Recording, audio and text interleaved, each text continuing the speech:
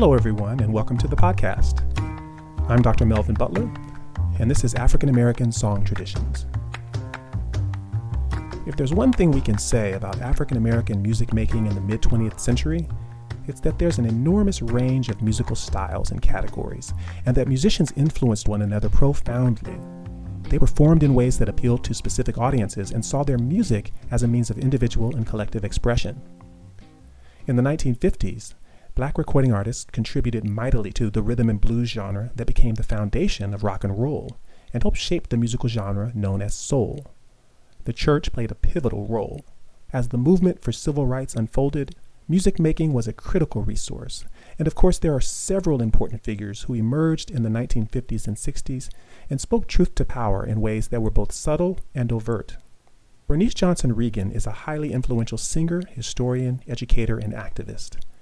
She was an early member of the Student Nonviolent Coordinating Committee, also known by the acronym SNCC, which was a civil rights group founded in April of 1960, just a few months after the sit-ins that took place in North Carolina in protest to the white-only policies that prohibited blacks from being seated at lunch counters.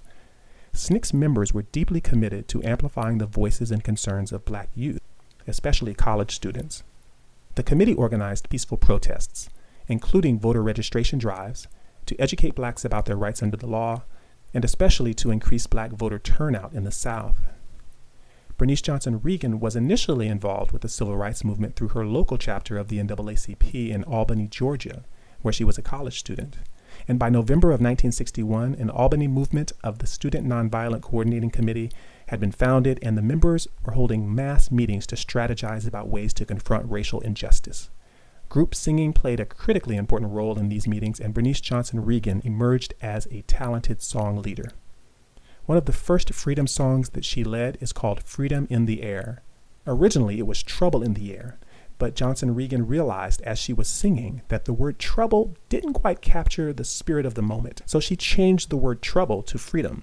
And this allowed the song to take on a prophetic tone that was a source of collective encouragement in the face of racial hostility. Over my head, I see freedom in the air. Over my head, oh Lord, I see freedom in the air. Over my head, I see freedom in the air. There must be, oh God, somewhere.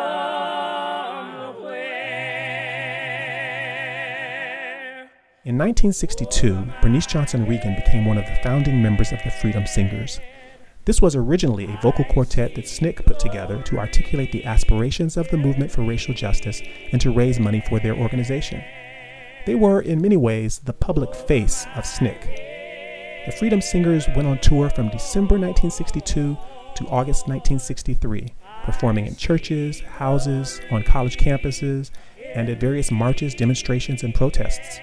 Bernice Johnson Reagon once described the Freedom Singers as a singing newspaper. They are a fantastic example of how music, particularly singing, can be a vehicle for spreading a powerful message. In the air, there must be, oh God, somewhere.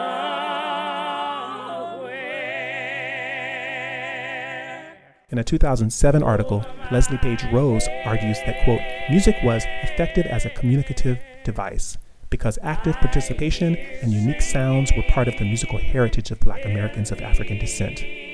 Participation, regardless of skill level, was encouraged in the performance practice of the music, transforming the concert goer into an immediate participant, unquote. The Freedom Singers thus call to mind what Thomas Torino refers to as participatory performance. although their concerts may begin as presentational, in the sense that there is certainly a clear distinction between the performers and the audience. The Freedom Singers really sought to engage the audience, to have them join in with the singing, and thereby to transform every space of music making into one of communal action in which singing together becomes a radical way of being together in solidarity with a common cause and a shared purpose.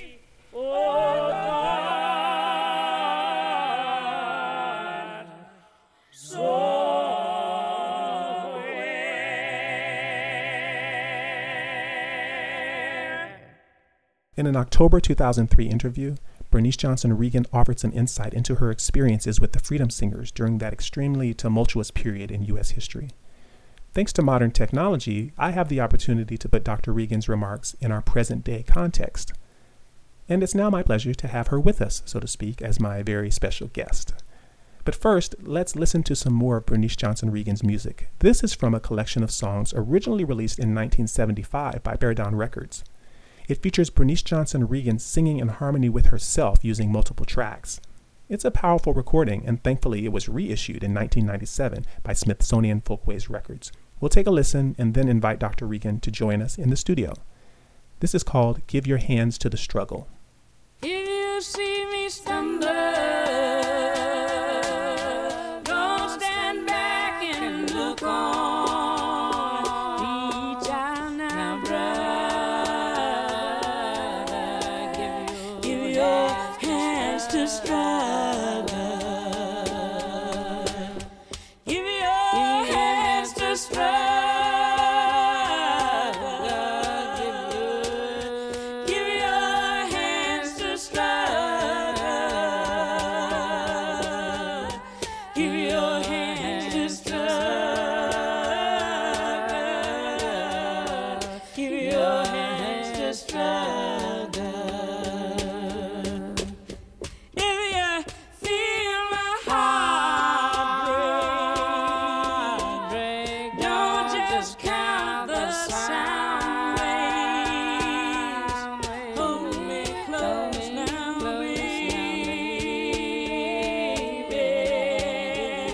Give your arms to struggle. If you see me coming high, don't just pat my shoulder. Let me go on right on, right on, right on. Give your strength to struggle. Hey, my love songs, don't stand back and listen. Let me sing it right now. Give your voice to struggle. Then we'll be moved. Welcome to the podcast, Dr. Reagon. You know, one of the things that fascinates me, and probably many of our listeners, about the work you were doing in the 1960s, particularly with the Freedom Singers, is that you sometimes brought black and white musicians together on stage, forming a kind of interracial coalition. Could you speak a little bit about why you took that approach, especially in the South? What was the point of adopting such a risky strategy, and what were some of the challenges presented at the time? Our point was that white and black Southern culture related and crossed each other. And we were coming out of the civil rights movement, and that we could put white musicians and black musicians on stages in the South. It was really, really scary getting to the hall, because you had to travel through towns, and we had to deal with that sometimes. But we could get them on the stage, and there was a statement we could make about the culture and the sharing in the culture that might be helpful as the South tried to contend with where we were going with the civil rights movement issues. Yeah, I can see why you say that was scary. It had to have taken every ounce of your courage, given the racial strife that existed in the United States, let alone in much of the South during that time. What was the source of that courage? I mean, were you always so unflappable? How difficult was it for you to stand up to that kind of opposition and fight for your rights? I didn't know how to fight all my life. I had to teach myself. The biggest thing I had to overcome was this voice inside that said, if you do this, you'll kill yourself. You'll get killed. It was just so loud. And stepping across that inner voice was really traumatic for me. I discovered if you don't cross that line, you never meet yourself. It's interesting that you speak of crossing the line. I mean, I'm thinking of crossing police lines and daring to assert one's humanity, even though circumstances are intimidating and were in fact extremely dangerous at times. You know, and also I keep thinking about the generations of Black and white Americans who were born into a system, into a way of thinking, a way of life that must have been extraordinarily tough to rid oneself of. It's easy sometimes for us nowadays to look back historically and chastise people for not having the wherewithal to think outside the racially oppressive boxes they were in. But when I consider how all of us, even today, of course, are socialized, often in ways we don't even fully realize, into harmful patterns of thinking and acting, I'm kind of in awe at how morally courageous young people had to be in the 1950s and 60s to sit and stand in defiance of racism. But you were saying that if you don't cross the lines, you'll never meet yourself. Could you say a bit more about what that means, if you would, and how one goes about crossing the lines you mentioned? You never become who you can be unless you can get past your socialization, where that older generation has told you what they have learned about survival. You actually have to break ranks with it, or you will never meet yourself. It is like stepping outside of a safety zone. It is very hard to do. But if you ever do it, you'll always know how to risk your life. Wow. Well, I'm certainly grateful to be reminded of the tremendous sacrifices of people like you, John Lewis, Fannie Lou Hamer, Ella Baker, Martin Luther King Jr., and so many others who actually did risk and sometimes lose their lives for the cause of freedom. It's too easy sometimes to take our freedoms and civil rights for granted.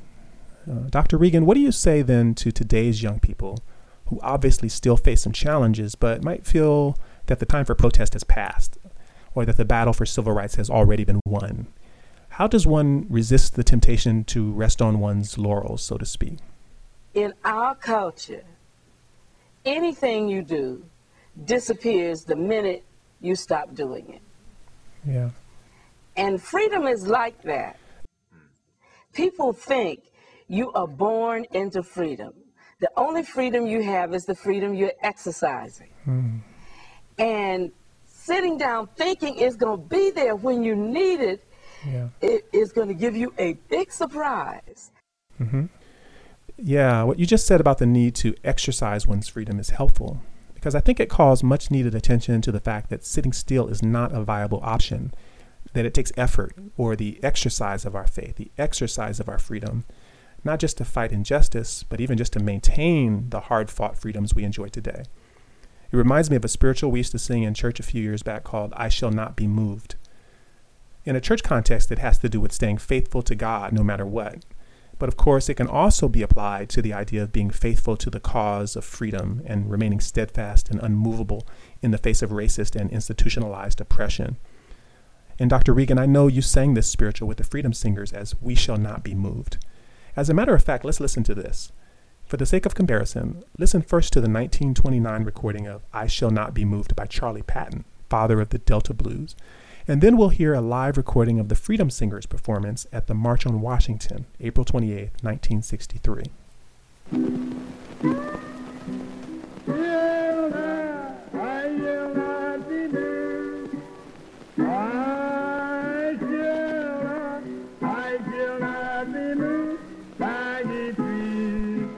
Planted by the wall, I shall not be.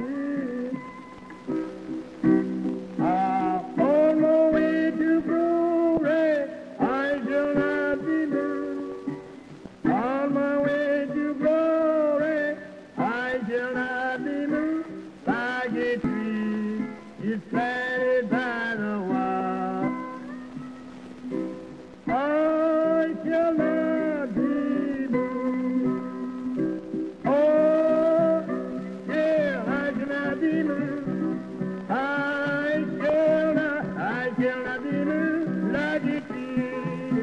by the wire. I shall not be moved. Oh, turn back, I shall not be moved. Oh, turn back, I shall not be moved. Like it is planted by the wire. I shall not be moved. Oh,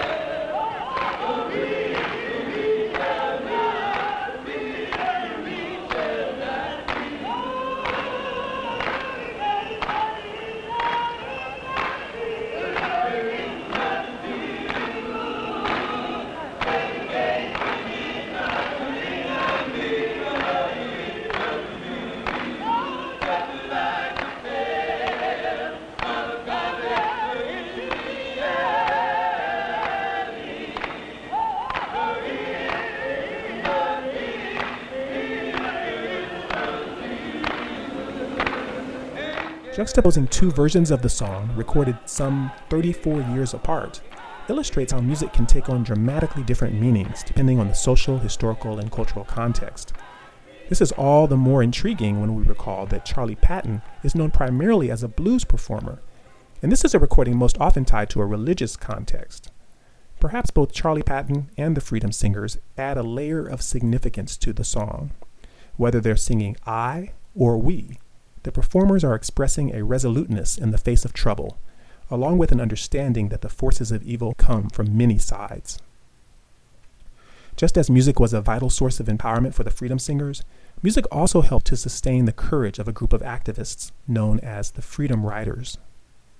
Now, whereas the Freedom Singers are a musical ensemble whose voices provided a soundtrack for the civil rights movement, the Freedom Riders are primarily activists. But both groups used so-called freedom songs as an expression of power and protest.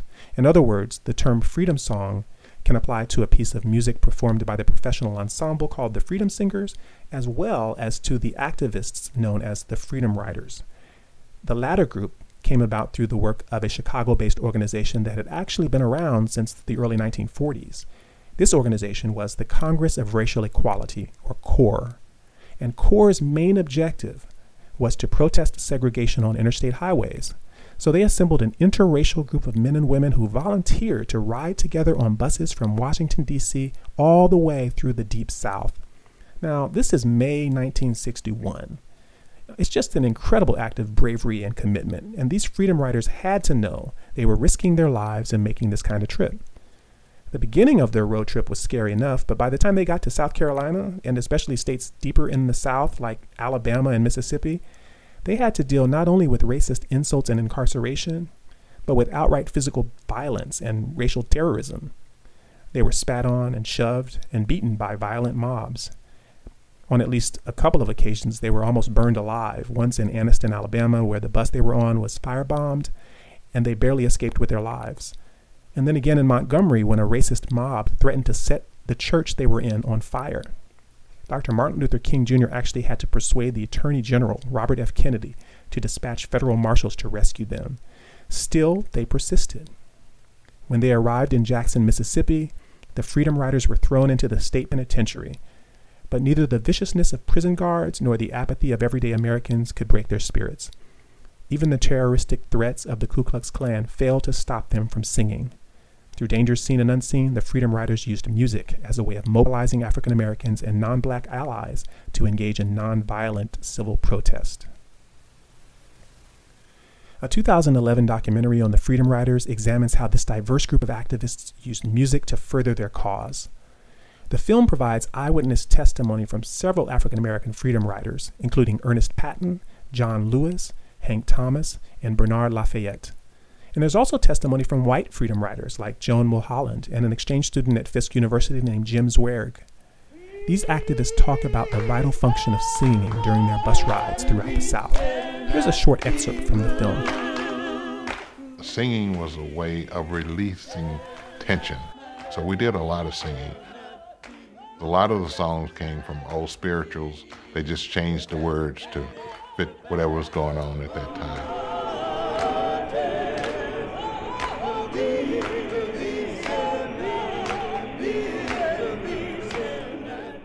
As we got on the bus, I had an idea for a new stanza, Prize on the Prize. Riding on this big greyhound, carrying love from town to town. Keep your eyes on the prize, hold on. And everybody started singing along with me, and that's what we sang as we got on the bus.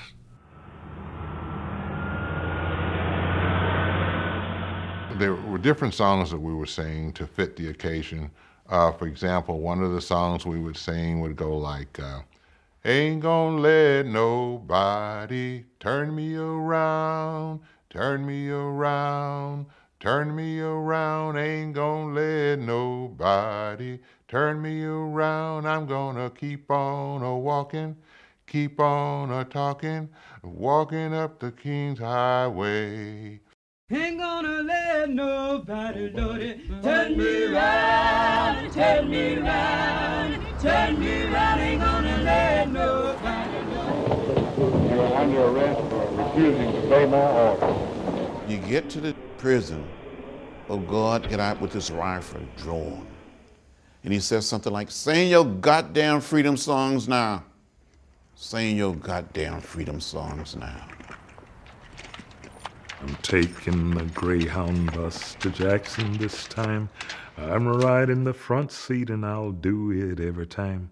Hallelujah, I'm a-traveling. Hallelujah, ain't it fine? Hallelujah, I'm a-traveling down freedom's main line.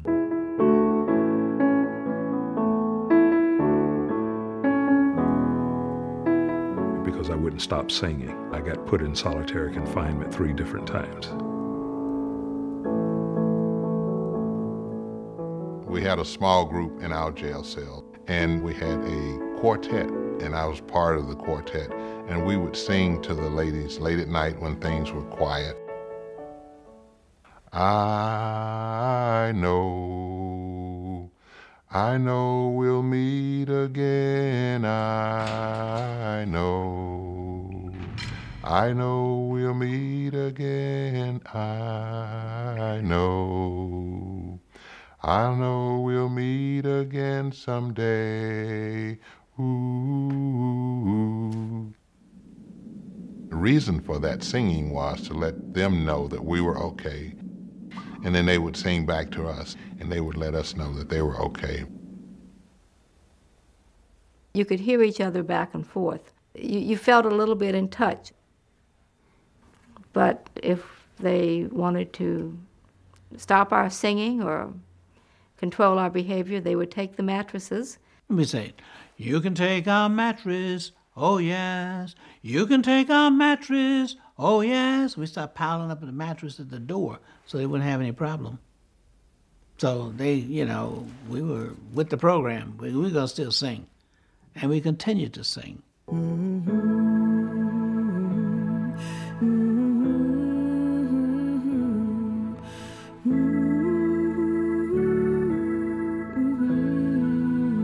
Music put us in harmony with each other, gave us support for each other, and we relished the opportunity. Even if you didn't have a great voice, it didn't matter, you could hum, and so everybody could sing. Singing, the music became a powerful, nonviolent instrument. And I often said, without music, without the singing, we would have lost a sense of solidarity. It gave us hope in a time of hopelessness. I'm a-traveling, hallelujah, ain't it fine? Hallelujah, I'm a-traveling down freedom's main line. I think the point John Lewis makes at the end of that clip is worth repeating. He states, singing the music became a powerful nonviolent instrument. And we could pair that quote with Bernice Johnson Reagan's observation that sound is a way to extend the territory you can affect. It seems there's something about the invisibility of sound, the fluidity of it, that makes it unstoppable. How do you contain sound? And when you have a group of protesters singing together while marching or even just standing in place, the sheer volume of the music can discourage or repel those who try to come against it. This is one of the main reasons music is often a weapon of the weak and a tool for socially marginalized people all around the world to speak their truth. I should mention that Bernice Johnson Reagon continued to sing protest songs and educate audiences about the power of Black music throughout her career. In 1973, she founded an all-women's vocal ensemble called Sweet Honey in the Rock. The group has a vast repertoire of recordings and songs, one of the most powerful of which is titled Ella's Song, which is a tribute to Ella Baker, whom I consider one of the undersung heroes of the civil rights movement. In the 1960s, it was Ella Baker who organized the meeting that gave rise to the Student Nonviolent Coordinating Committee. Bernice Johnson Reagon's vocal arrangement is particularly noteworthy for the changing textures she employs.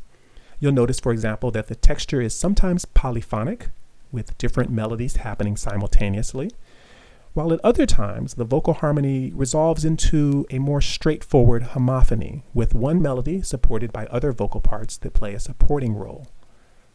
This is Sweet Honey in the Rock with their 1988 recording of Ella's Song. We who believe in freedom cannot rest. We who believe in freedom cannot rest until it comes. We who believe in freedom cannot rest. We who believe in freedom cannot rest until it comes.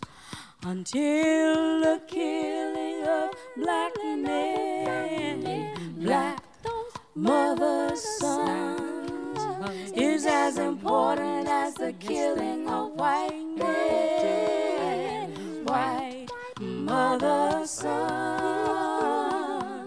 We who believe in freedom cannot rest. We who believe in freedom cannot rest.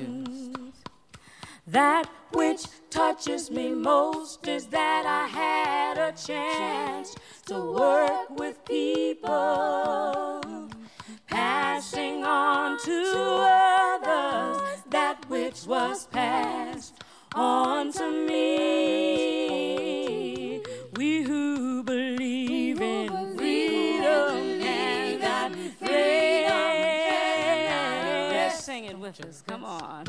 We who believe in freedom cannot rest until it comes. To me, young people come first. They have the courage where we fail. And if I can but shed some light as they carry us through the gate, we who believe in freedom cannot rest. We who believe in freedom cannot rest until it comes. The older I get, the better I know that the secret of my going on is when the reins are in the hands of the young who dare to run against the storm. We who believe in freedom cannot rest. We who believe in freedom cannot rest until it comes. Not needing to clutch for power, not needing the light just to shine on me. I need to be one in the number as we stand against tyranny. We who believe in freedom cannot rest.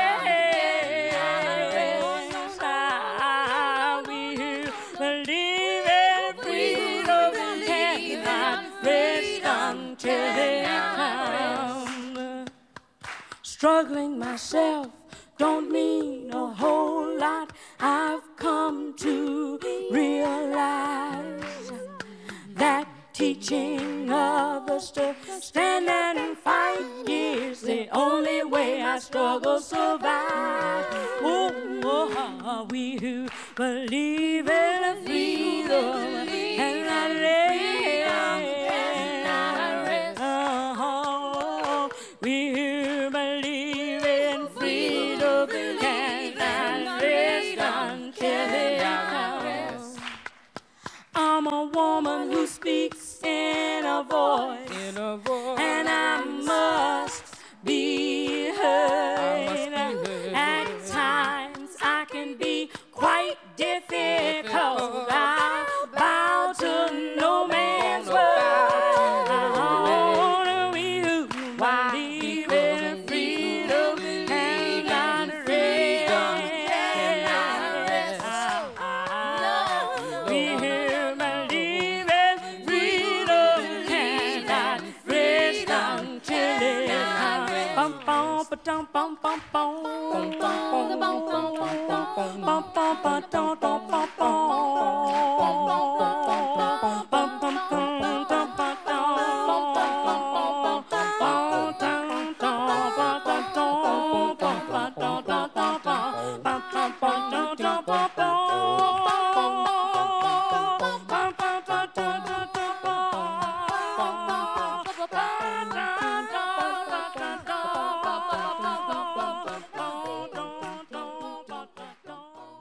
Bernice Johnson Reagon led Sweet Honey in the Rock for 30 years before retiring back in 2004. If you happen to have seen the made-for-television movie Freedom Song, then you definitely heard Sweet Honey in the Rock on the soundtrack. The movie was released in the year 2000, so I'm grateful it was before Bernice Johnson Reagon's retirement from the group, just a few short years after this recording of Ain't Gonna Let Nobody Turn Me Around.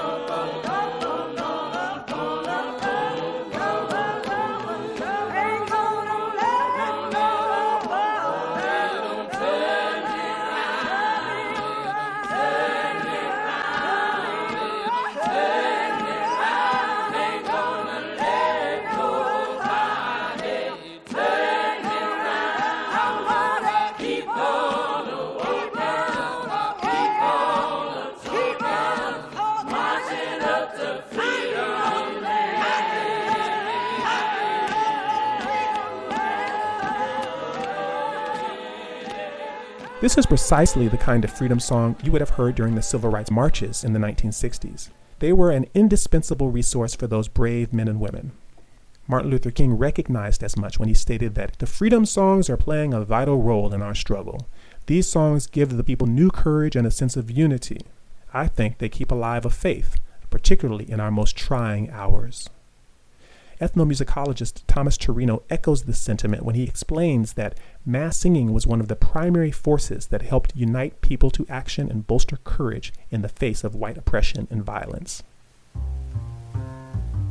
So this brings us to the conclusion of this episode. There are many other artists who found creative ways to affirm their racial and cultural identities through music, and it's worth discussing some of these influential performers such as Nina Simone, Aretha Franklin, the Staple Singers, James Brown, and many more. So that's part of what lies ahead. Thank you for listening, and I wish you all the best. I'm Dr. Melvin Butler. I look forward to continuing this journey with you as we explore African American song traditions. So until next time, stay safe and sound wherever you are, and be well.